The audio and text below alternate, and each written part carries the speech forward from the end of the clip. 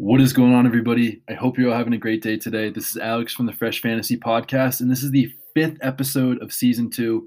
I am so excited for today. This is a day I've been waiting for a long time. The premise of today's episode is simply just 10 questions, but we have a very, very special guest today. He is the host of the Bulletproof Fantasy Football Podcast. He has over 8,300 followers on Twitter. He owns a Patreon with over 460 loyal subscribers and has the best, in my opinion, Twitter threats that I've ever seen in the business of Twitter. He is Drew Osinchuck. What's going on, Drew? Not much. Thanks for having me, man. That's quite the intro. Hey, I mean, you gotta have a good intro for the good ones, especially. Now, everyone gets a good intro, especially for someone like you that has so much going on, and I think is definitely underrated because you don't see you on ESPN or some of those websites, but you do as well as some of these guys with all the people that you have on Patreon. So, I mean, that leads right into my first question. I mean, how did you get started in this fantasy field, and how did you come up with this whole process that you've been able to put up over the last couple of years? So how I got started is kind of an accident. It wasn't like I had planned to be a fantasy analyst. It was not even on my radar, to be perfectly honest. I was a loyal subscriber to Player Profiler back when Matt Kelly did the concierge service. Like pre-Patreon. It's basically like Patreon, but before that. Yeah. And it was the 2017 draft, and Evan Ingram had just run a blazing 4.41 40. He was more athletic than, Kyle Pitts, for instance. Yeah. And I was like, hey, man, like, what is, like, this conversation is going with Kyle Pitts right now, where everybody's like, well, what do we look like as a wide receiver? I was like, well, Matt, what would Evan Ingram look like if he was a wide receiver? This was in 2017. Yeah. And it was like, you should have, because I was like, again, I was not trying to be an analyst. I've never written anything in my life to that point. I certainly didn't feel like I was qualified to be a fantasy analyst. I think I was maybe 2 or 3 years into like playing dynasty fantasy football. Wow. At that point. And I was like, hey, Matt, like, what would this look like? You should have one of your writers do an article on this. I think it'd be a cool topic. It's very popular, narrative out there right now. Like, would Evan Ingram be the wide receiver 2 in this class behind Corey Davis? That was the conversation. I remember distinctly that conversation going on. And now here we are in 2021, and the conversation is, would Kyle Pitts be the wide receiver 2 in the 2021 class? That's amazing. So anyways. Full circle. Matt Kelly replied, hey, man, if you'll commit to doing an article, I'll run the numbers for you. And I was like, I don't really know how, but I could try. So I tried. It took me like months to write this article. Yeah. It was hilariously bad. He promptly tore it to shreds on the very next podcast, just ripped it apart. And I was like, well, I guess that was the end of my career. And then the next year he emailed me, or I was on their – he has like a email, or what do you call it? I guess an email group that he emails all the writers. He's like, hey, would anybody like to write an article on this or this or this? And I was suddenly on it the next year. And I was like, oh, well, that's pretty cool. I guess maybe I wasn't that bad. Because Evan Ingram did go on to set like records basically as a fantasy rookie tight end. So that was pretty great. But early feather in the cap. But honestly, from there, it was just like, okay, I'll do some mock draft articles. And then I started doing some research on some other stuff and started playing around with like trying to figure out which prospects were actually good. And then in the 2019 class, I was doing a thread on Kyler Murray, the first thread I'd ever done on a player. I had like 150 followers, maybe. I had no followers. And I did this thread on Kyler Murray, and I got through it, and like, just like off the cuff, I was like, man, like this guy doesn't have any holes in his profile. He's friggin' bulletproof. Yeah. I was like, oh, that's kind of a cool thing. I'm going to call him a bulletproof prospect. I love And then that. I went back to the first one and edited it to bulletproof, and then it just kind of snowballed from there. That's amazing. And that's it's kind of funny cool. because like I'm not like pro guns. I'm actually anti guns. Yeah. I have this whole like premise around bulletproof, and like my logo has like a bullet in it. I'm like, oh, I don't really like that. So, anyways, that's an entirely different topic, but it's it's interesting. It's what it is. It's crazy how things come full circle like that, and it's so cool. Just like an interaction with him, just as a fan, and then you turn into everything that you have going today. I think that's so cool. What did you do in your previous career? I mean, you look like a very young guy. So what did you do before fantasy started to become like a passion of yours? I'm an accountant. I'm a CPA. So the DFBeanCounter Twitter handle is because I am actually a bean counter. I am an accountant. That's crazy. So you're still an accountant by day. Yeah. Oh yeah. Wow. And you're like Batman on Twitter by night. That is crazy. Pretty much, yeah. Fighting crime with the people that aren't doing their research. I love that. I joke a lot about how I like work during the day, and then I come home, and then after my kids and my wife go to bed at 9 o'clock, I work again until like midnight or 1, and then I go to bed and start all over again. But you enjoy what you do? Oh yeah. That's awesome. Absolutely. Hey, that's all that matters. Well, let's jump right in. One of the guys that, again, like we're talking about with Kyle Pitts, the guy that's supposed to go right next to him in the draft, is Jamarr Chase. I know you like Jamarr Chase. I mean, how could you not like Jamarr Chase? But what do you think this guy's ceiling is? And like, what teams do you think that he would probably benefit the most by getting drafted on, even though he's probably going to go in the top 5 or 6 picks for sure?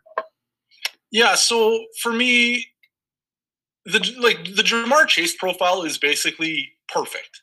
Like there's really nothing that we look at and we're like, oh, I wish that would have been different. Other than he opted out this year. Yep. Like we're gonna make some exceptions for global pandemics. Yep. In the bulletproof process. I'm sorry, it's just gonna have to happen. Disappointment. Unprecedented. So like the one downfall is he didn't play this year. But after what he did last year, it is basically impossible in my mind that he wouldn't have hit my thresholds. My thresholds aren't high. So it's really not that hard to hit. And like, there's just no way that he wouldn't have hit it this year. I can't imagine a world in which he doesn't hit my thresholds this year. So anyway, his prospect profile is basically perfect. He's a 21-year-old rookie. He's an early declare. He dominated, well, we're assuming 2 out of his 3 seasons. Broke out at 19, had a 30% dominator at 19, which is what you want. Like there's the 20% breakout and the 30% breakout. He hit them both by 19, which is what you want. And then what really sets him apart, in my opinion, is his draft capital. Like we don't see very many wide receivers get drafted top 5. And he's actually maybe not going to get drafted top 5. But we also never see 4 quarterbacks go in the first 4 picks, which is probably what's going to happen. So what I suspect is going to – or how I'm kind of treating it as – he's a top 5 non-quarterback pick. Yep. Like he's that good. He's a top 2 probably non-quarterback pick. So he qualifies for my normal standard of top 5 picks. And then beyond that, I have this other one where it's like the bulletproof profile and the first round capital. And then you filter for absolutely absurd athleticism, which is what he has. He broke relative athletics score. He's an absolute freak. And athleticism at the wide receiver position does not matter across the board. Like I will go to great lengths to disprove wide receiver athleticism matters. But in this one instance where we have like the perfect prospects and then we have the elite athleticism on top, we see over like the last 20 years, those guys are a little different. They're a little bit more special than the rest. And for me, like that's really what it comes down to. I understand that it's not good process from a statistical standpoint, but it's logical when you can just throw in the filter and look at the players left. And you're like, well, I mean, come on. Players that he comps to in the so I have a transcendent tier and a generational tier. They're not like generational in like the normal sense of generational, like once every decade or whatever. Yeah. They're just like super prospects is basically what they are. Yeah. And I need a name for the tier because I named all my tiers to piss everyone off. Yeah. So, but like the guys he comps to, if he goes in the top 5, his comps are, or in like the transcendent tier, which is going to be, a little bit different than the top 5 this year. But it's Andre Johnson, Braylon Edwards, Calvin Johnson, AJ Green, and Julio Jones. Wow. Like those guys are like multi-year top 5 wide receivers, like virtually top 12 receivers every single year that they play. They're like guaranteed, right? Like, and that's the whole list. That's not just the hits. That's the entire list. There are no misses on the list. Even Braylon Edwards, who is clearly the worst of them all, still had a top 5 season. So it's crazy. And then if he doesn't go in the top 5, let's say he falls to the teens, he's a first round pick, not top 5. Yeah. Then we're talking about Odell Beckham Jr., DJ Moore, Brandon Cooks, Justin Jefferson, and Des Bryant. This is another group of players that doesn't miss. So from my perspective, Jamarr Chase has like a locked in elite ceiling, which is super rare. Like his floor is elite. That's insane. Which is crazy. Yeah, like you said, his floor is like being a top 5 wide receiver only one time. I mean, that's it. I mean, that's not that great. Just one time. I mean, it's absurd, and I love that. And I think the thing that is madness sometimes is like when you look at the comments in some of your threads, and people are like, "Oh, well, just because these guys fit in doesn't mean." But like you're literally showing. I mean, when you put all the filters in, I mean, these are the guys that come out at the end of the day, no matter how you look at it. And I think it's crazy because, like you said, I mean, like, how else are you going to figure that out? I mean, it's the most logical way that you can find the best way to look at these players. So I love that. And I think that's just crazy that someone like Jamarr Chase is coming on and his ceiling is elite. His ceiling is only one top 5 season rather than 4 or 5. So that's pretty crazy. Another guy leading in off of Jamarr Chase, like we already talked about a little bit, is Kyle Pitts. Does Kyle Pitts have that same type of ceiling or locked in elite ceiling that Jamarr Chase has? I don't know that he does, and it's not because I think he's a bad prospect. I actually think – so, like, if I look at strictly prospect profile of Jamarr Chase, he's the best prospect since Calvin Johnson. Wow. He's a better prospect than Julio Jones. He's a better prospect than AJ Green, better prospect than Andre Johnson. Like, just based on math, right? Like, not based on anything else, not based on film or anything, like looking at draft position and production and all that stuff. Like, he's the best prospect since Calvin Johnson. When I do that with Kyle Pitts, he's the best prospect since Kellen Winslow in 2004. So, like, he's also an incredible prospect. Yep. The problem is I don't have a long list of those guys that have been successful. Okay. So the floor on Kyle Pitts is a lot lower than the floor on Jamarr Chase, in my opinion. If Jamarr Chase misses, I still feel like he's a wide receiver 2 in fantasy, which is, like, fine. We still value those guys. If Kyle Pitts misses, he's not in the Travis Kelce tier, and he doesn't matter, which is a big problem. Like, there's just such a gap between Travis Kelce tier and everyone else that if he doesn't absolutely crush his ceiling, it just is a wasted pick in fantasy, and that sucks. Yep, absolutely. So I have 3 players that I consider absolute box smashers at the tight end position. It's Kyle Pitts, it's Kellen Winslow in 2004, and it's Noah Fant in 2019. Wow. And Noah Fant is actually, in my opinion, a little bit better prospect than Kyle Pitts. He's more athletic. He's better. The problem is the film people tell me that Kyle Pitts is better. Like, they're like, he's smooth. He looks like a wide receiver. The same stuff I was told about Evan Ingram back in 2017, which is why I'm kind of, like, hesitant on this one, because I was like, oh, yeah, like, give me the Evan Ingram. And I remember distinctly the conversations. Well, if he was a wide receiver, where would he rank? If he was this, what would happen? And it's just like, it's just too eerie. But that being said, like, Kyle Pitts is a way better prospect than Evan Ingram in my eyes. He's way bigger. He's more equally athletic. Maybe not. Well, he's probably actually more athletic if I had to look up the numbers. I bet he is more athletic because he's bigger, right? He's a similar athlete, but much larger. So, yeah. But there's those 3. And until Kyle Pitts and Noah Fant hit, I don't really feel comfortable saying, yes, this is a locked-in elite ceiling or elite floor for Kyle Pitts. There's too many other guys that have looked really, really good that haven't panned out. Whereas with Jamarr Chase, there's no one. Everyone that looked really, really good panned out. Okay. I like that. So, that's a great answer. And I think that, I mean, like, no matter who it is, I mean, you could say, oh, well, I need a tight end, so let me grab Kyle Pitts. But when you have a guy that has a locked-in elite ceiling, I don't get how you don't take Jamarr Chase over Kyle Pitts in a dynasty type of league. I like that a lot. And like you said, I mean, just because Kyle Pitts says in a quote that he wants to be the best player ever, I don't think that adds more value like some people seem to believe out there, oddly enough. Another thing go ahead. I was just going to say, I think there's, like, show me an NFL player that doesn't think they're the best NFL player or the best football player. Like, they all do. Yeah. Like, there's all these narratives. I'm going to tangent here for a second. There's all these narratives about, like, well, he's first guy in, the first guy out. Like, everybody on the team can't be the first guy in and last guy out. Like, it's impossible. Like, just logically, that doesn't work. Yeah.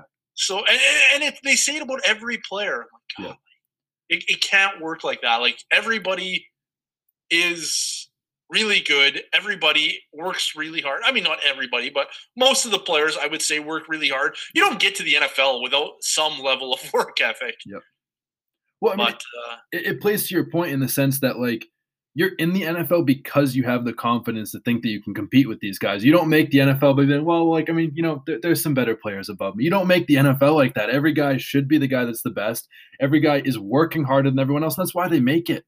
That's why in August, every single player in fantasy gets a thing, well, oh, this guy worked really hard with his trainer. This guy added 10 pounds of muscle. But you get that for every guy.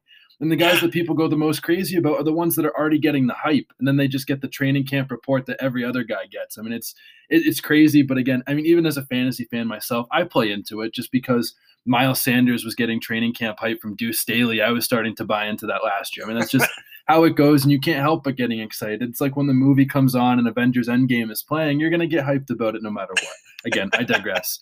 But again, another question that is probably, I mean, I would say one of the most heavily debated topics on fantasy Twitter in terms of running backs, maybe heavily debated, not depending on who you ask. Who do you think is the dynasty RB1 between Najee Harris, Travis Etienne, or maybe even Kenneth Gainwell or something like that? Who is the dynasty running back one for you? It's Travis Etienne, and I will a disclaimer, I don't love any running back in this class. Okay. I think Travis Etienne is probably going to grade out as a bulletproof prospect for me, but he's going to be one of the guys I don't really like that much that grades out as a bulletproof prospect. And it's not that I think he's bad. I just think he's like a notch below last year's bulletproof prospects. Okay. It's like if he was in 2019, he's easily the hands down running back one in 2019. He's, in my opinion, easily the hands down running back one in 2021. But in 2020, he'd have been the running back 5. Like he'd have been behind JT and Swift and Akers and Dobbins, and then there would have been Etienne. So like within the context of history, I don't think he's a great prospect. Within the context, I think he's a very good prospect. Don't get me wrong. Like he's a really good player. Of course. But I don't think he's like the guy I'm rushing out to best case scenario on, like maybe I was last year on a few of the running backs, is perhaps the way to put it. And then like the other guys, they're fine. They're a Clyde Edwards. They are literally Clyde Edwards-Helaire to me. They're like, they're okay. They're fine. Yep. Absolutely. Not Gainwell though. Not Gainwell. No, I know. That's just completely a joke. I know he's not near that conversation. Could he be a solid player? Absolutely, but he's not near where those guys are, obviously. But the thing that, I mean, I love that you say Travis Etienne. I'm probably one of the people that's on your side with this, and I don't think it goes unnoticed, of course, that Najee Harris is a good prospect. I don't think anyone's doubting that, but you know Ronald Jones, obviously. Ronald Jones is 7 months older than Najee Harris, and he's going into his 4th year in the NFL, and there's a 7th-month difference, man. It's like the same thing with Devontae Smith. Like, he's playing against guys that are so much younger, and, like, again, we could talk about breakout age and all of that all day, but it's crazy how much that just because these guys are really men amongst boys in age that they get so much extra hype. Another thing that I want to ask, especially for someone with a process like yours, is there any one prospect in particular right now that's coming into the draft this year that sticks out to you and that you feel like you're higher on than most anyone, that like this is the guy that like, come on, like this is my guy? Yeah, the guy for me is Seth Williams, but I'm afraid he's not going to get the draft capital. I just looked him up and grinding the mocks earlier today, and he's fallen to like 139 as his expected draft position, which means he's not going to get drafted high enough that I'm going to care about. He's going to be Gabriel Davis, and I'm over it already. So I'm going to give you a different one that we can actually draft. Yeah, go for it. It's going to be, for me, it's probably going to be Amon-Ra. I feel like he's not getting – Amon-Ra St. Brown.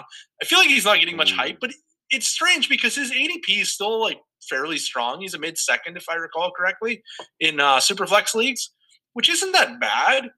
I just feel like he should be getting a lot more hype than he is. And maybe he's just not getting talked about because he's kind of a boring prospect. Like he's not exceptional at anything. He doesn't really, like he doesn't stand out in any real way. That's maybe the way to put it. Yeah. But he checks every box that I look for. Like he hits everything.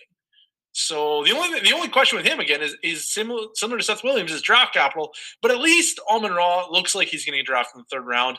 If Seth Williams does, he's still my guy. I'm going to Seth Williams because he is actually like an alpha, and like 6'3", 211, 4'5", like big and athletic. He's an actual alpha. Amon-Ra is more like a big slot receiver, or maybe even just a normal size slot receiver now because there's a lot more big slot receivers. For real. No, I like that. Yeah, Seth is my ceiling play. Like if I'm in the third round of a rookie draft and Seth gets third round capital in the NFL draft, I'm taking Seth Williams every single time. I take him, anywhere up to the middle of the second round if that's what his ADP ends up being. But we'll wait and see, I guess. I'm hoping it does because the guy, he smashes everything I look for. Yeah, and that's what you want to hear. Is there any guy on the reverse of this that this is like Seth Williams is your guy? Is there anyone that has the high draft capital that you're kind of shaking in your boots at the thought of him just because there's so much potential to be great, but also to bust? Is there a guy that kind of fits that description? Well, there is.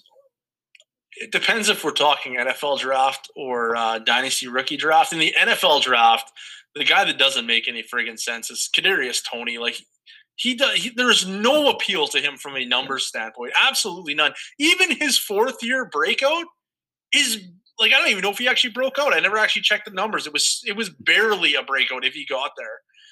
Like, there's just absolutely nothing to get excited about with the Kadarius Toney profile. There's no, like, context we can apply to it that's realistic, that is like, oh, well, this is why. This is why it didn't work out. You know what? Actually, I want to change my answer from Seth Williams and Amon-Ra. We're going back a step because I just said we're going to apply we can't apply context to Kadarius Toney. The guy that I'm probably higher on, and this is maybe a little bit reframing your question. Okay. The guy I'm higher on than I should be is Terrace Marshall. Yeah, I should not. He grades out as a bust for me, but he's not. Like, he's not. My process is defined, right? Like, there's no context in it. It is what it is. This is what actually happened. There's a very, very easy story to tell where Terrace Marshall is like the best wide receiver prospect in this class, other than Jamarr Chase. Really, it's super easy to get to that conclusion. Number one is, well, in his final year, he opted out due to COVID. He only played, I think, 70% of the games. He was smashing every threshold I have at that point, and then he opted out. And Kayshon Boutte went from 200 receiving yards in the first 7 games, and then he had like 500 and some receiving yards in the last 3 games, and ruined Terrace Marshall's market share stats. Kayshon Boutte had 300 receiving yards in the final game of the season that tanked Terrace Marshall's stock. And it doesn't make any sense because I don't game adjust. And I've never game adjusted. I never will game adjust. And the reason for that is because when we game adjust, yes, we do catch more hits, but we catch a lot more misses than hits. Yeah, absolutely. So there's like a give and take. And in my opinion, we just look at the game adjusted stats and we make a judgment call.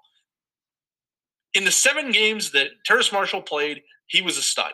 And then if we go back a year and it's Justin Jefferson and Jamarr Chase and Terrace Marshall, if I recall correctly, Terrace Marshall was like on par with those guys until he got hurt. And then I think he missed a game or two. I'm going off memory. I could be wrong. I think he hurt his foot or something. And then those other two just exploded and Marshall was kind of left in the dust. But up until then, he was right toe-to-toe with the rookie receiving yards leader, the guy who broke the friggin' record. So if you want to make an excuse about somebody playing with teammates where they're crowded out, Terrace Marshall played with the rookie receiving yard leader. We already know that he did this. We already know Justin Jefferson did that. We're not making it up. This isn't like a projection like, oh, well, Henry Ruggs could be great in the NFL, so we should probably bump up everyone else at Alabama. Like, that's not how it works. We already know Justin Jefferson is great in the NFL. And then we know that Jamarr Chase outproduced Justin Jefferson when he's a year younger and with a year less experience. And then he's going to go drafted in the top probably 5-6 picks in the NFL draft after sitting out an entire year. Like, players don't maintain their draft stock when they miss a year, unless they're Jamarr Chase. So when we look at this context for Terrace Marshall, it's like, holy smokes. Like, if one thing changes, he is a really good prospect. Yeah, absolutely. So he's my guy that I'm just like way out over my skis on compared to my process. I don't know that I'm going to be way out over my skis on him compared to market. Yeah. I think I'm going to have him at my wide receiver 3, which is probably a little higher than market, but not like outrageously higher. Yeah, no, I mean, that makes sense. I love that. And maybe, I mean, like, again, it seems like these LSU guys are the guys that keep popping up. I mean, again, especially when you have like you said, when you're competing with Jamarr Chase and Justin Jefferson, and you're still producing and standing toe to toe with these guys. I mean, you might be doing something good if you're doing that. You might be. I'm not gonna. You might. There's a chance. Exactly. Just a shot in the dark. But again, we digress.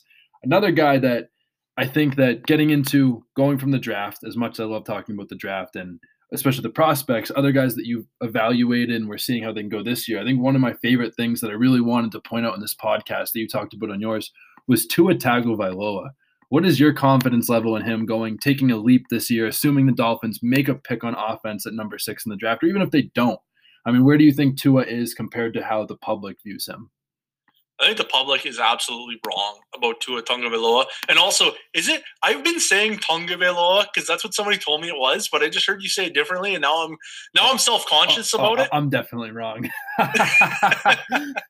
I've probably been saying it wrong on the podcast for a year now. I honestly don't know how to say it. Yeah. I've been saying Tagovailoa. I don't know if it's right or not, but I think that the public is absolutely wrong about him. I have like a strict I don't buy face planners policy, and I'm breaking it for Tua Tagovailoa because he is going to face plan for ADP purposes, and I don't care. I think everyone is wrong, and it's because of narratives, and it drives me freaking crazy. Like, there's multiple narratives that I am annoyed with Tua. Number one is Tua doesn't throw deep. Tua is a check down artist, so on and so forth. Absolutely incorrect. Like, if you look at his stats for his whole year, he has a deeper average depth of target than Justin Herbert, who everyone is fawning over for his deep ball. I'm like, dude, Tua threw deeper. Like, come on. It's so infuriating. And then if you compare him to, like, Ryan Fitzmagic, and everyone's like, oh, no, Fitzmagic is such a gunslinger. Like, he's so dangerous, and he's high upside because of this. He had the same 8 on as Tua did. Like, gosh. I love it. No, you're so right. And again, it's just that one game that he was checked down Charlie. That's it. Just one game. I mean, anyone can be Alex Smith for one game and be checked down Charlie. I think that he's a guy that is super underrated. In terms of dynasty, where do you value him in terms of like his dynasty value as a quarterback going forward? Where do I have him ranked? That's a great question. I believe I have him around quarterback 12 or 13, somewhere thereabouts. I have him ranked just behind the 2021 quarterbacks and Baker Mayfield. Okay, fair enough. I think that Baker Mayfield has quite a bit safer floor and ceiling. Like, I feel like Baker is now established in my mind as a long-term starter at this point in his career. Okay. And then the rookie quarterbacks, I just think have so much upside right now. Like Justin Fields can do anything that we would ever dream of on the football field. So I have him a little bit ahead of him. Okay. I actually have him quite a bit ahead of him. I'm probably way too high on Justin Fields. But then we got, let me just check here, Baker Mayfield, Zach Wilson, Trey Lance, and then Tua Tagovailoa. So I'm at 15. Okay, fair enough. Which is quite a bit higher than I think most do. Yeah, absolutely. I know you're more of a dynasty guy than a redraft guy, but is Tua a guy that you would want to take a shot this year if they take someone like Kyle Pitts or Jamarr Chase, or even if they didn't? Is Tua a guy that you'd want to, take a shot in as your second quarterback in fantasy leagues this year? In redraft, I don't think he's quite as appealing because I don't think that, like, if they draft Jamarr Chase or Kyle Pitts, I don't think either of those guys are going to make a huge difference this year. They're both going to be rookies at skill positions, which, like, it's rare to see a Justin Jefferson. Like, to be honest, if Jamarr Chase hits 1,000 yards this year, I would be pretty shocked. Yep. And if Jamarr Chase hits 1,000 yards, I don't think it's really going to boost Tua Tagovailoa into the stratosphere by any stretch. He's going to have like a 1,500-yard season for it to really make an impact on Tua. And Kyle Pitts, like, there's almost no chance that he's going to have a difference-making tight end season. He's going to – like, I think Kyle Pitts is going to have a really good career. I feel like I'm just bashing Kyle Pitts. That's not the case. I sincerely think he is the second-best quarterback prospect in the last 20 years. It's just a matter of in his rookie year, I don't see him having a huge season. Like, Evan Ingram had 700 yards, and it was absurd. Yeah, that was good. Like, if Kyle Pitts has 700 yards, I would be absolutely thrilled with his prospects going forward. I would be in the he's Travis Kelce second coming at that point. If he has 500 yards, I think that's a reasonable goal for Kyle Pitts. And to be fair, that ain't going to make a difference for Tua this year. Yeah. Tua's a long-term play. Okay. In Dynasty. He's not a 2021 play. I think he could be fine. Like, I think he'll be a back-end quarterback 2 pretty easily. He might even be a mid-range quarterback 2 if things fall together with Will Fuller. But he's not going to be a quarterback 1 this year. He's going to be a quarterback 1 maybe 2022, 2023. Yeah, no, I like that. I think I'd prefer taking a shot on someone like Cam Newton this year. All right, yeah, but Cam Newton definitely a guy that I would want to go after, especially as someone like a 2 quarterback league. And if I can just say something quick about Cam Newton, I think he is one of the most underrated quarterbacks going into this year, in terms of redraft at least. Dynasty, I don't know, but in terms of redraft, I think it's crazy that his top, he has 4 weapons that just got added into this offense that are better than anything that he had last year. And before COVID, he was averaging like over 20 fantasy points a game. I mean, again, when you add 4 guys that are better than any weapon you had, and the best guy that you lose is someone named Damiere Byrd, who, unless you're a Cardinals fan or a Panthers fan, you probably don't know much about Damiere Byrd. I mean, again, I think the sky's the limit, and I don't think people realize the impact of what this offense can do with Cam Newton as a running quarterback with 2 tight ends on the bookend in addition to this great line. Again, Cam Newton, I talked about last year, was a guy that finished top 5 as a fantasy quarterback in every season that he's ever played, like 14 games or more. It's just absurd.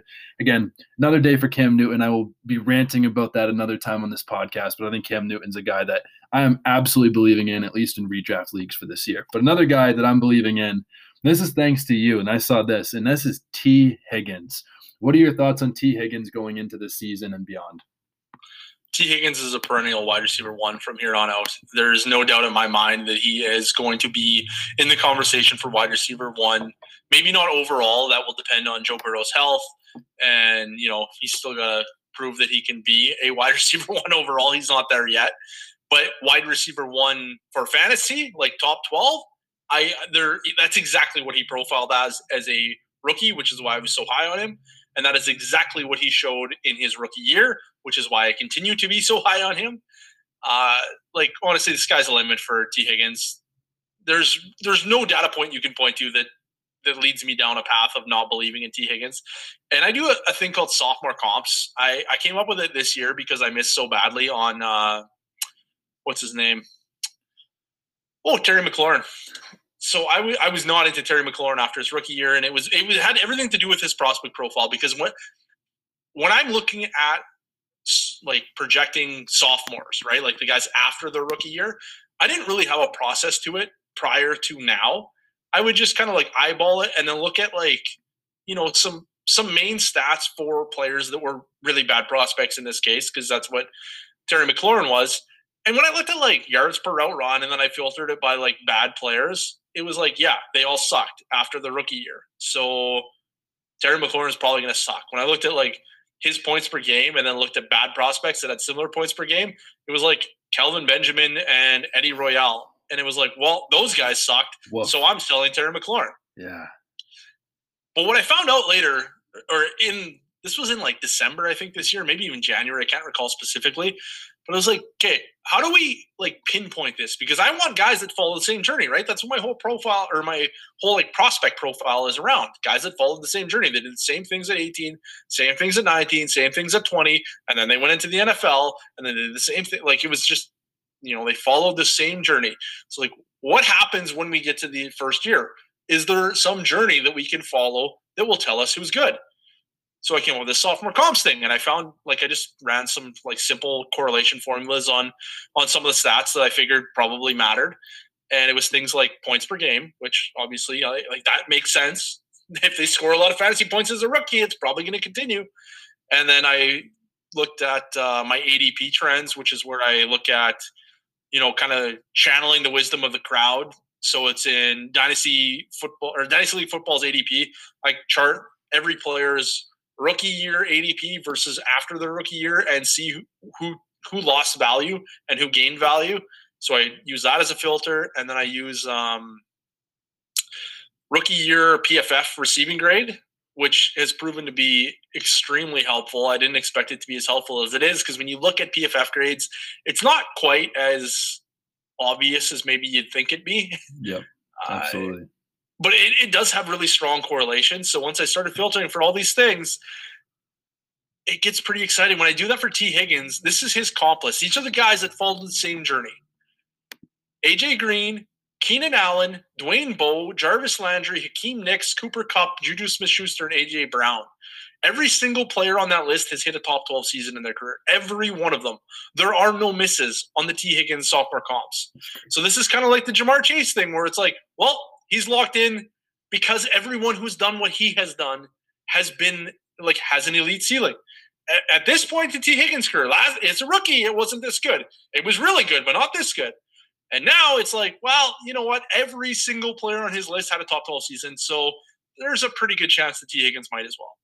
Yeah, I love that. One question. Well, I mean, Jamarr Chase, and you said that, I mean, you'd be shocked if he got a 1,000-yard season in year one, at least just this year in fantasy football. Would it concern you for Tee Higgins, at least in something like redraft, if they draft like a Jamarr Chase or a Kyle Pitts? Does that concern you at all for his value? Not in redraft. No, not at all in redraft. I like those guys will be, you know, AJ Green, the corpse of AJ Green last year. If they're like Kyle Pitts is not going to be a difference maker at the level where he's going to like diminish Tee Higgins as a rookie. Yep. It's just not going to happen because it's never happened. Like it has honestly never happened where the rookie tight end has like 1,000 yards. And even if a rookie tight end has 1,000 yards or Jamarr Chase has 1,000 yards, there's still plenty left over for Tee Higgins if that's the case. When I'm doing projections on redraft, because I do projections on redraft, because you need to know who's going to score fantasy points this year to win a dynasty as well. So when I'm doing things like that, I'm looking at Tee Higgins and say Jamarr Chase. Pretend they draft Jamarr Chase. So this year, I'm like, okay, well, the average like Jamarr Chase type prospect might see like a 20% target share in year one. Well, the alpha wide receiver in the team usually sees a 25% when they're a player like Tee Higgins. So 25% target share on a Tee Higgins workload or a Joe Burrow pass volume offense is plenty enough volume to get Tee Higgins into the stratosphere of wide receiver ones. Over their career, though, I think that's going to shift, and we're going to see Jamarr Chase become the wide receiver one in his, you know, in 2022 in Jamarr Chase's second year. That's going to bump Tee Higgins down a little bit. But Tee Higgins is still a good player, and good players still own their volume. And we see wide receiver duos almost every single year hit wide receiver ones. Every year we see it. And it isn't always like the premier, incredible offense. Stephon Diggs and Adam Thielen hit wide receiver one in Minnesota. Yep. Like with Kirk Cousins. And low passing volume. That's not a crazy offense. If we're talking about like the Steelers with Antonio Brown and Juju Smith-Schuster, they set passing volume records that year. So it was a lot easier for both of those guys to hit wide receiver one. And in fact, I believe Antonio Brown finished wide receiver one overall that year. I think that was in 2018. Yep, I could be wrong. It was. So like when we're looking at the Bengals, like Zach Taylor, since he went to the Bengals, their intention, no matter if they're winning or losing, is to pass a shit ton. So, or I don't know if I'm allowed to say that. Yeah, to pass a lot. Yeah. So I'm pretty confident that they're going to keep passing a lot, even if they're winning, because they're like when you, how do I word this? When you control for game script and you look at like first and second down and only close games, the Bengals pass like in the top 5 rate in the NFL over the past 3 years or 2 years, whenever since Taylor's been there. I forget it's 2 or 3 years now. Yeah. So their pass volume has been really high, but it's not because they've been losing. It's because they want to pass a lot anyways. It helps that they've been winning or that they've been losing. But even if they weren't losing, they're still going to be a top passing offense. So this offense can produce 2 wide receiver ones. It will be Jamarr Chase probably getting like a 28% target share. That's what I'm expecting from him based on his prospect profile over the course of his career, not in year one. And then with Kyle Pitts, it's like, well, even – you know, the best tight ends like Travis Kelce, George Kittle, they're only at like 25%. So if that's the case, there's no reason that Tee Higgins can't be the wide receiver one overall if everything goes well. Yeah. It's just a matter of who gets the touchdowns. I agree. And I think the thing that people don't even talk about, and I don't have the official numbers, is from my own count, and this is at minimum. I counted through the Bengals targets last year.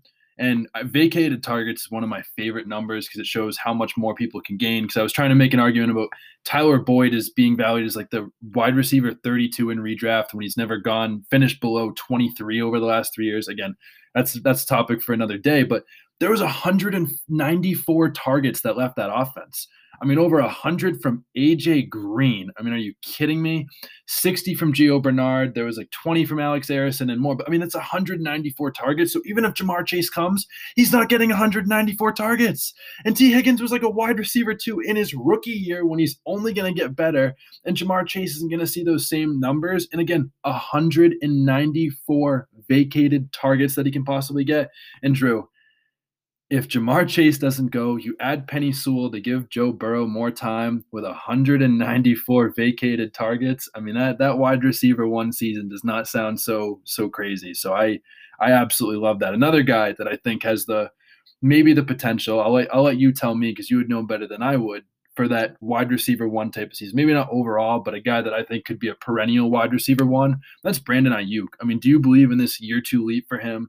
Even with a healthy Deebo Samuel back and George Kittle in this offense? And do you think that the QB that they draft could impact your stock in Brandon Aiyuk? Yeah, like Brandon Aiyuk, there's, again, like a ton of narratives, right? Like, well, George Kittle missed so much time and Deebo Samuel missed so much time. And that's the only reason that Brandon Aiyuk had a 23% target share. And it's like, okay, fair. He was a rookie and his teammates missed games. And he definitely benefited from it. Don't get me wrong. But he was a rookie that put up a 23% target share. Do you know how rare that is? There are so many rookies that do not hit a 23% target share with nobody on their team. I'm looking at you, Denzel Mims. Like, there's a bunch of guys that don't do this that everyone seems to fall in love with anyways. It's just mind-blowing to me. It's like, I get that he may not have had quite the same season if George Kittle and Deebo Samuel were there. But if you look at what they did with Deebo Samuel, he had 2 completed air yards on the year. Not 2 air yards per attempt. 2 completed air yards cumulatively on the year. He was a glorified running back. So get out of here with Brandon. Now you can't be wide receiver one because Deebo Samuel's on the team. Deebo Samuel was nothing. Yeah, like he's exactly. quite frankly nothing. They probably threw to Deebo Samuel because Jimmy Garoppolo isn't good enough to throw to Brandon Aiyuk on the outside. Like, Brandon Aiyuk has exactly the route tree that you're looking for at the wide receiver position. We're talking about wide receiver ones. That's what Brandon Aiyuk did. What Brandon Aiyuk did as a rookie, regardless of who was on his team, is incredible. Absolutely incredible. One of the most telling things that I look at is PFF grade for rookies. Mm-hmm. And Brandon Ayuk's PFF grade was like an absurd 80.6, I think. And right. Basically every single wide receiver, I'm not taking anyone out of the equation here. Every single wide receiver that hits a 78 or more PFF grade hits. Every single one of them. I don't care what their prospect profile is. I don't care if they are undrafted. It does not matter. I don't care what their points per game were in the rookie year. Every one of them hits. It's absolutely silly. When I'm looking at there, I just pulled one up here. This is looking at bust profile wide receivers. So these are the worst of the worst profiles and or day 3 picks. Yep. And these are guys with 78 to Ayuk's. Maybe this was actually a Tyreek Hill one. So 85.6 is the top end of this. Okay. And it's Antonio Brown, Tyreek Hill, Stephon Diggs, Marcus Colston, Doug Baldwin, Steve Smith from the New York Giants, and Andrew Hawkins. Hawkins is the only one that missed. This is everyone on the list. This isn't some of the guys. This is all of the guys, and these are the worst possible profiles that we could look at. It's absurd. That's ridiculous. It's completely crazy. When we look at Brandon Aiyuk's sophomore comps, they are absolutely absurd. It is a who's who of exactly who you want in fantasy football.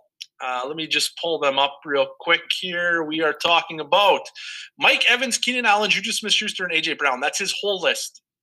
If you don't want those guys, then you're doing fantasy football wrong. Yeah, absolutely. And not to mention that even with someone like Andrew Hawkins, I mean, look where he played. I mean, yes, he played in Cincinnati, but he was stuck behind A.J. Green, and then he spent his last 3 years in Cleveland. And I'm sorry, but in the pre-Baker Mayfield days, if you're believing in Brian Hoyer, I mean, Josh Gordon did it, don't get me wrong.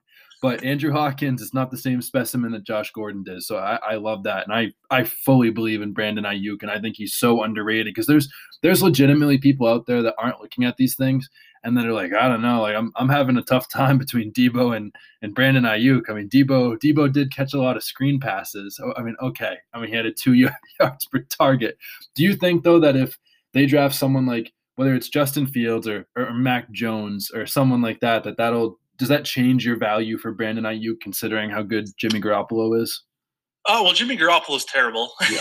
So it can't get much worse. It doesn't really change my value for Brandon Aiyuk because I was building this into his long-range projections anyway. Mm-hmm. Like, I did not feel like the 40 – because I've had Brandon Aiyuk posted up at, like, wide receiver 12, 13, 14 in my dynasty rankings pretty much since I started doing sophomore comps. And that was well before they had traded for the number 3 overall pick. I have not moved him up because I was already anticipating that the 49ers would be upgrading at some point. I didn't know it was going to be this year, but figured at some point in his career, probably by 2022, I figured at latest they'd be shopping for a new quarterback. I don't think Brandon Aiyuk is going to go out and absolutely smash in 2021 because rookie quarterbacks aren't very good traditionally. This year was special. Like, rookie quarterbacks are usually Tua Tagovailoa. Yep. Not Justin Herbert and Joe Burrow. Absolutely. This year was weird. No, I like that. I think that's, right on. Another guy real quick before we move on to our last couple questions is Noah Fant. I know we mentioned him earlier in the podcast, and you said that he fit that Kyle Pitts and Kellen Winslow kind of threshold. Are you in or out on Noah Fant going into 2021? I'm so all the way in. All the way 100% all the way in. Okay. There is when I do my rankings on Patreon, I have like a current thoughts where I like put in a little blurb on everyone. I don't do like a new one every month for every player, but if I move someone around or something or there's something new that like changes their outlook, I'll put in a blurb. Basically, my comment on Noah Fant is in all caps, and it says 0 non-elite data points. And that has been the case for Noah Fant since he became a prospect and was on my radar. There has been nothing that I can look at to Noah Fant that doesn't project him as one of the best tight ends of all time. Like, quite honestly, there has not been. Give me 1 second. Can you pause the podcast? I'll talk about Noah Fant. I like Noah Fant. I think that he's a guy that is so underrated, not only just for his elite athleticism traits and everything that you talked about that's elite, but Noah Fant's a guy that was playing well last year when he wasn't hurt. Dude was basically playing on like a high sprain ankle and still kind of putting up numbers. And you saw his run over the end of the season. When he was starting to get healthier, he's starting to produce. And then you can start talking about, okay, well, Cortland Sutton's coming back. That'll open up the field for Noah Fant. Drew Lock, I don't care what anyone says, is going to be better next year because he's going into his third year. And if not, they're going to get someone that's going to be playing better than him. And again, the third year seems to be that year for tight ends where, okay, year 1, if you put up 700 yards, you're doing well, like you said.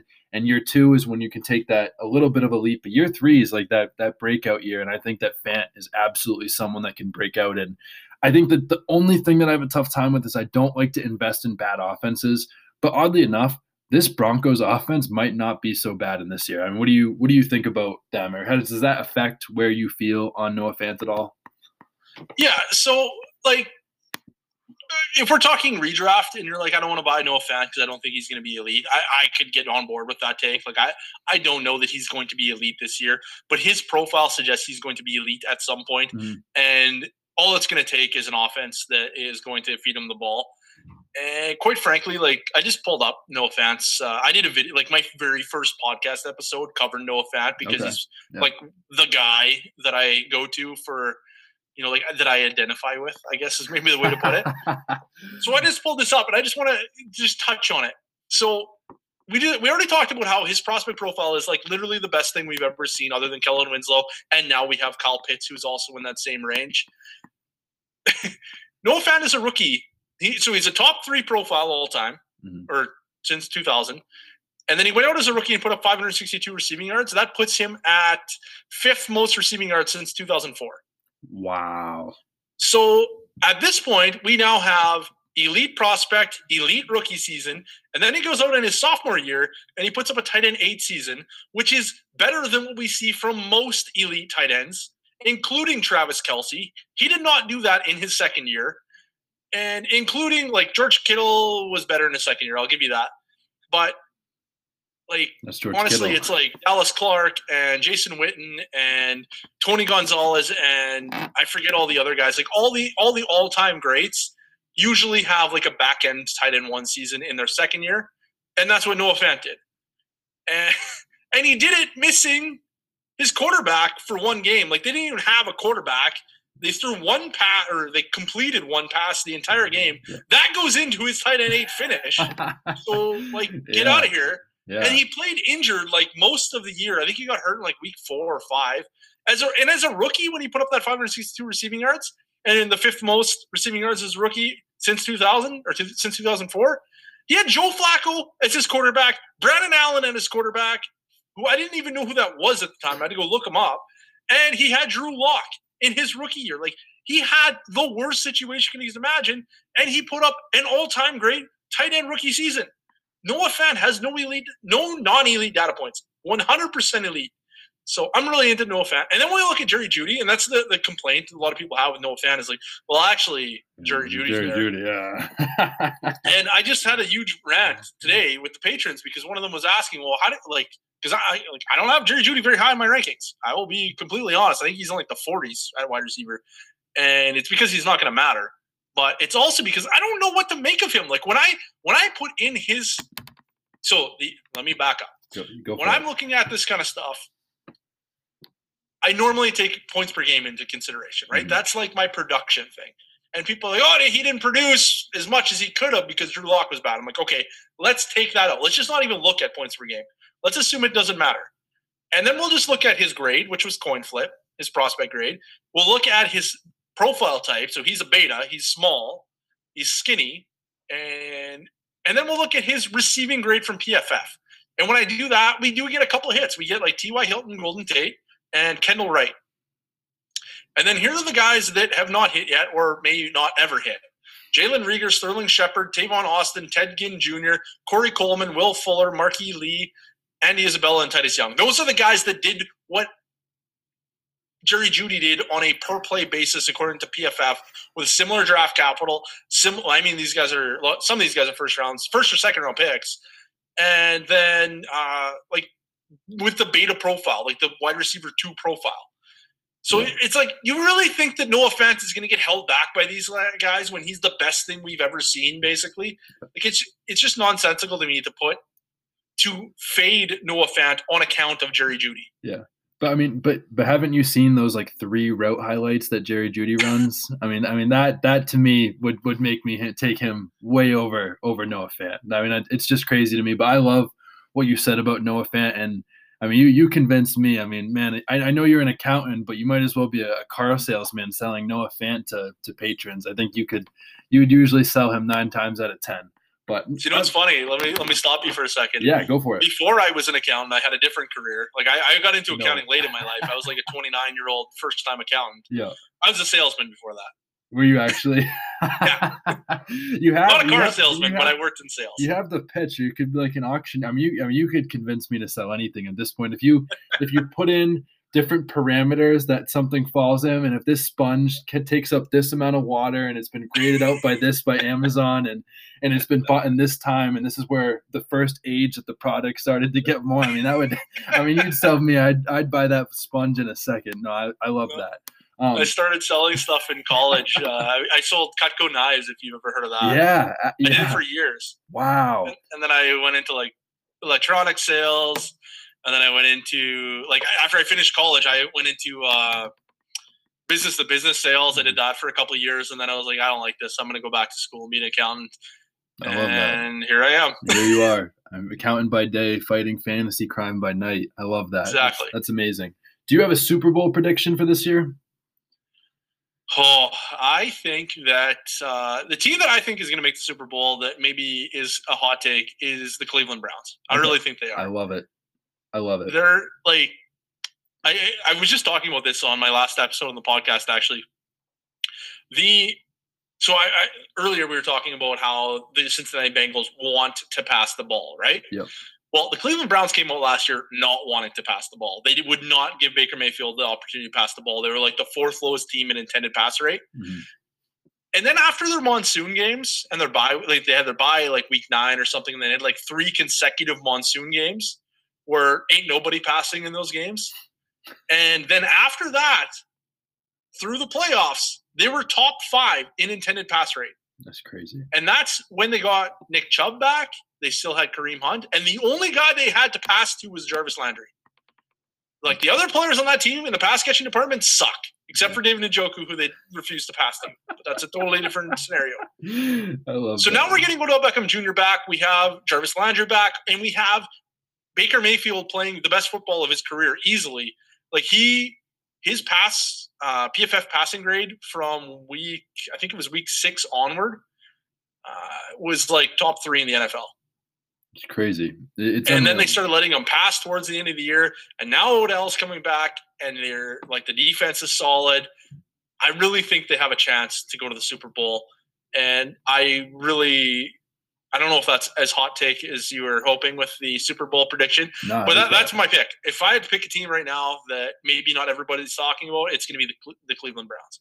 I love it. And I think the thing that, you just made a great case for the offense.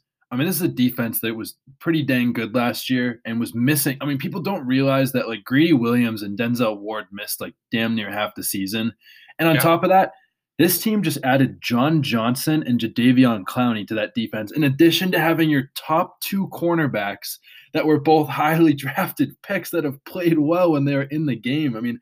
I said this today in a text to one of my friends. I think they're the most underrated team in football, and people do not realize what a monster they are going to be this year, especially if Kevin Stefanski, who has had nothing but success the last couple of years. I think that they are the most underrated team in football. Do you have a team that's coming out of the NFC for the Super Bowl? Oh, NFC. I didn't think about that one. Let me rack the brain here real quick. Hey, Tampa Bay. I'm telling you, TB12. Wow. Number 8. That's a pretty easy pick, isn't it? Like, they're coming off a Super Bowl championship. Absolutely. Honestly, I really like the LA Rams. I think that adding Matt Stafford to that team is going to do wonders for them. Hopefully, like, this Aaron Donald incident doesn't get him in much hot water. I imagine he'll probably maybe get suspended a game or 2. It won't be anything crazy. So I think that they're going to be a really, really strong team. I think that Jared Goff was clearly holding that team back. He was really, like, they were playing like they had Jimmy Garoppolo at quarterback, which is really bad. And now they have Matt Stafford, who, like, the Lions absolutely unleashed Matt Stafford in the past, 3 or 4 years. His like average depth of target is so deep. And, like, that's what that offense is needing. And then I got my guy Cam Akers in the backfield just scooping up touchdowns, because somebody's got to score touchdowns in the end zone. And it's just like, this offense is going through the roof. I think they're going to be top 5 offense. And I think that the defense is still really good. They have their building blocks, right? Like, they have, like, their Aaron Donald, who can rush the passer, like, who can do everything basically, but also get pressure on the passer up the middle, which is I don't even know defensive football, so if I'm saying something incorrect, forgive me. Good. But my understanding is that defensive pressure up the middle is what causes quarterbacks the most issue, because you can't just slide off from one side or the other. You have to react to it, and you don't know which way to go. So, like, he's just such a threat.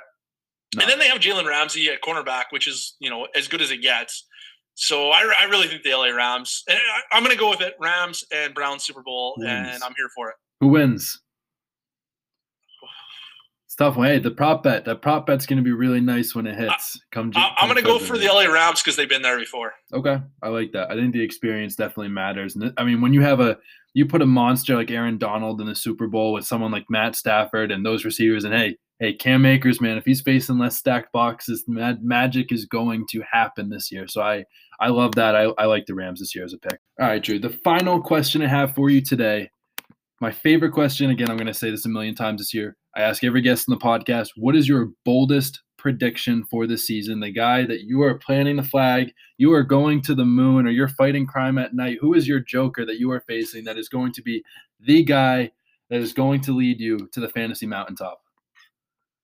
This is an easy one. This is clearly Cam Akers. If I'm planting a flag, it's on Cam Akers. Yeah. This guy had, like, the most bizarre rookie season, maybe outside of Tua Tagovailoa, and it's all arrows up. Like, he faced 7.3 defenders in the box, which is number 5 in the NFL as a rookie, and he was really good, which is incredible. There's, like, no chance that Darrell Henderson is going to do anything this year, because Darrell Henderson is I don't even know the right way to say this. He's not good at football, or he's not good at football in comparison to Cam Akers is maybe the best way to put it. Yeah. Darrell Henderson's fine, but he is nothing compared to Cam Akers. When we look at Cam Akers, like I just said, 7.3 defenders in the box, that's coming down. They now have to respect deep passes from Matt Stafford. This isn't Jimmy GQ or Jared Goff throwing dump-offs to Cooper Kupp at the 5-yard line or 5 yards down the field. Now we're talking about guys throwing the ball 10 yards down the field on repeat. So those defenders are going to have to back up, give Cam Akers room to eat. That offense is going to be in the red zone on repeat. And the guy that's going to be scoring the touchdowns is Cam Akers because that's what they have always done. Yep. Todd Gurley was not a great running back from like an efficiency standpoint when he was the running back 1 overall for many years. Mm-hmm. Cam Akers is more efficient, like from a yards created or juke rate perspective, like creating on his own than Todd Gurley has ever been. So if they're going to give Cam Akers this huge workload like they showed they are, and then he's going to be more efficient than Todd Gurley, and they're going to give him the goal line touches because that's what they did to Todd Gurley. So why wouldn't they give Cam Akers that when he's better than Todd Gurley? That's probably a really hot take, actually. Yeah, but I don't disagree. I really don't disagree. And the other thing that I think goes unnoticed is the fact that, like, I mean, for yards per attempt, Jared Goff is a 7.6 compared to Matt Stafford is a 9.2. I mean, that alone opens up the field. And also the fact that Matt Stafford has passed for over 4,000 yards in 8 out of the last 9 seasons, and Goff's only done it in 2 out of 4. They're going to score more points. And again, like we talked about already, that defense is awesome. And what happens when a defense is awesome? What did Derrick Henry say? Yeah, you get a lot of carries late in games. So, I mean, everything and their mother is doing it. And the other thing, probably the biggest thing for Cam Akers, if you saw his tweet the other day, he says he needs a girlfriend, man. If he needs a girlfriend, he's going to go out and have to produce some fantasy numbers. I mean, again, if there's girls that play fantasy out there and he's the RB1, hey, those are options. All the fans that he's impressing. I mean, again, everything and more is in his bag to be able to do it this year. I absolutely love Cam Akers. And, man, I mean, again, if he needs a girlfriend, I'm not a girl, but maybe, I mean, hey, there's someone out there I know that could probably set up with Cam Akers. But, again, Cam Akers, RB1 next year, I 100% agree. I think he is a top 5 running back. But that, Drew, is it. Thank you so much for coming on the podcast today. Is there anything you're working on or anything you want to plug for the listeners today? Sure. Yeah, no, I have like a Patreon, patreon.com/BulletproofFF. Well, that's where I like to do all my rankings, rookie, dynasty, Devy. I do Devy rankings as well. It's all on there. And then actually what I've been really spending like basically every single night and every weekend on the last like month is a rookie guide. I'm kind of the rookie guide this year. This is the first one I'm ever going to do. I don't know exactly how pretty it's going to be, but the content's going to be fire. So hopefully you're buying it for the content, not the pretty factor. Absolutely. Yeah. I think the only thing that's tough is, I think people buy you for the looks. I mean, the content's great, but I think it's about the looks. So hopefully without the pretty factor, with the rookie guide, that people will still be willing to buy. But again, I think it's all about the content, and I absolutely love what you're doing. And man, I mean, if you keep doing the way your stuff's blowing up, I mean, the moon is the limit. I mean, the moon is probably just like Jamarr Chase. You have an elite ceiling, so you're going to have at least more than one top 5 season. I love it. So thank you so much again for coming on. It was a blast to have you. And to anyone that is still listening to the podcast at this point, thank you so much for listening. Please leave a review. You guys already know what to do, and I hope you all have a great rest of your day.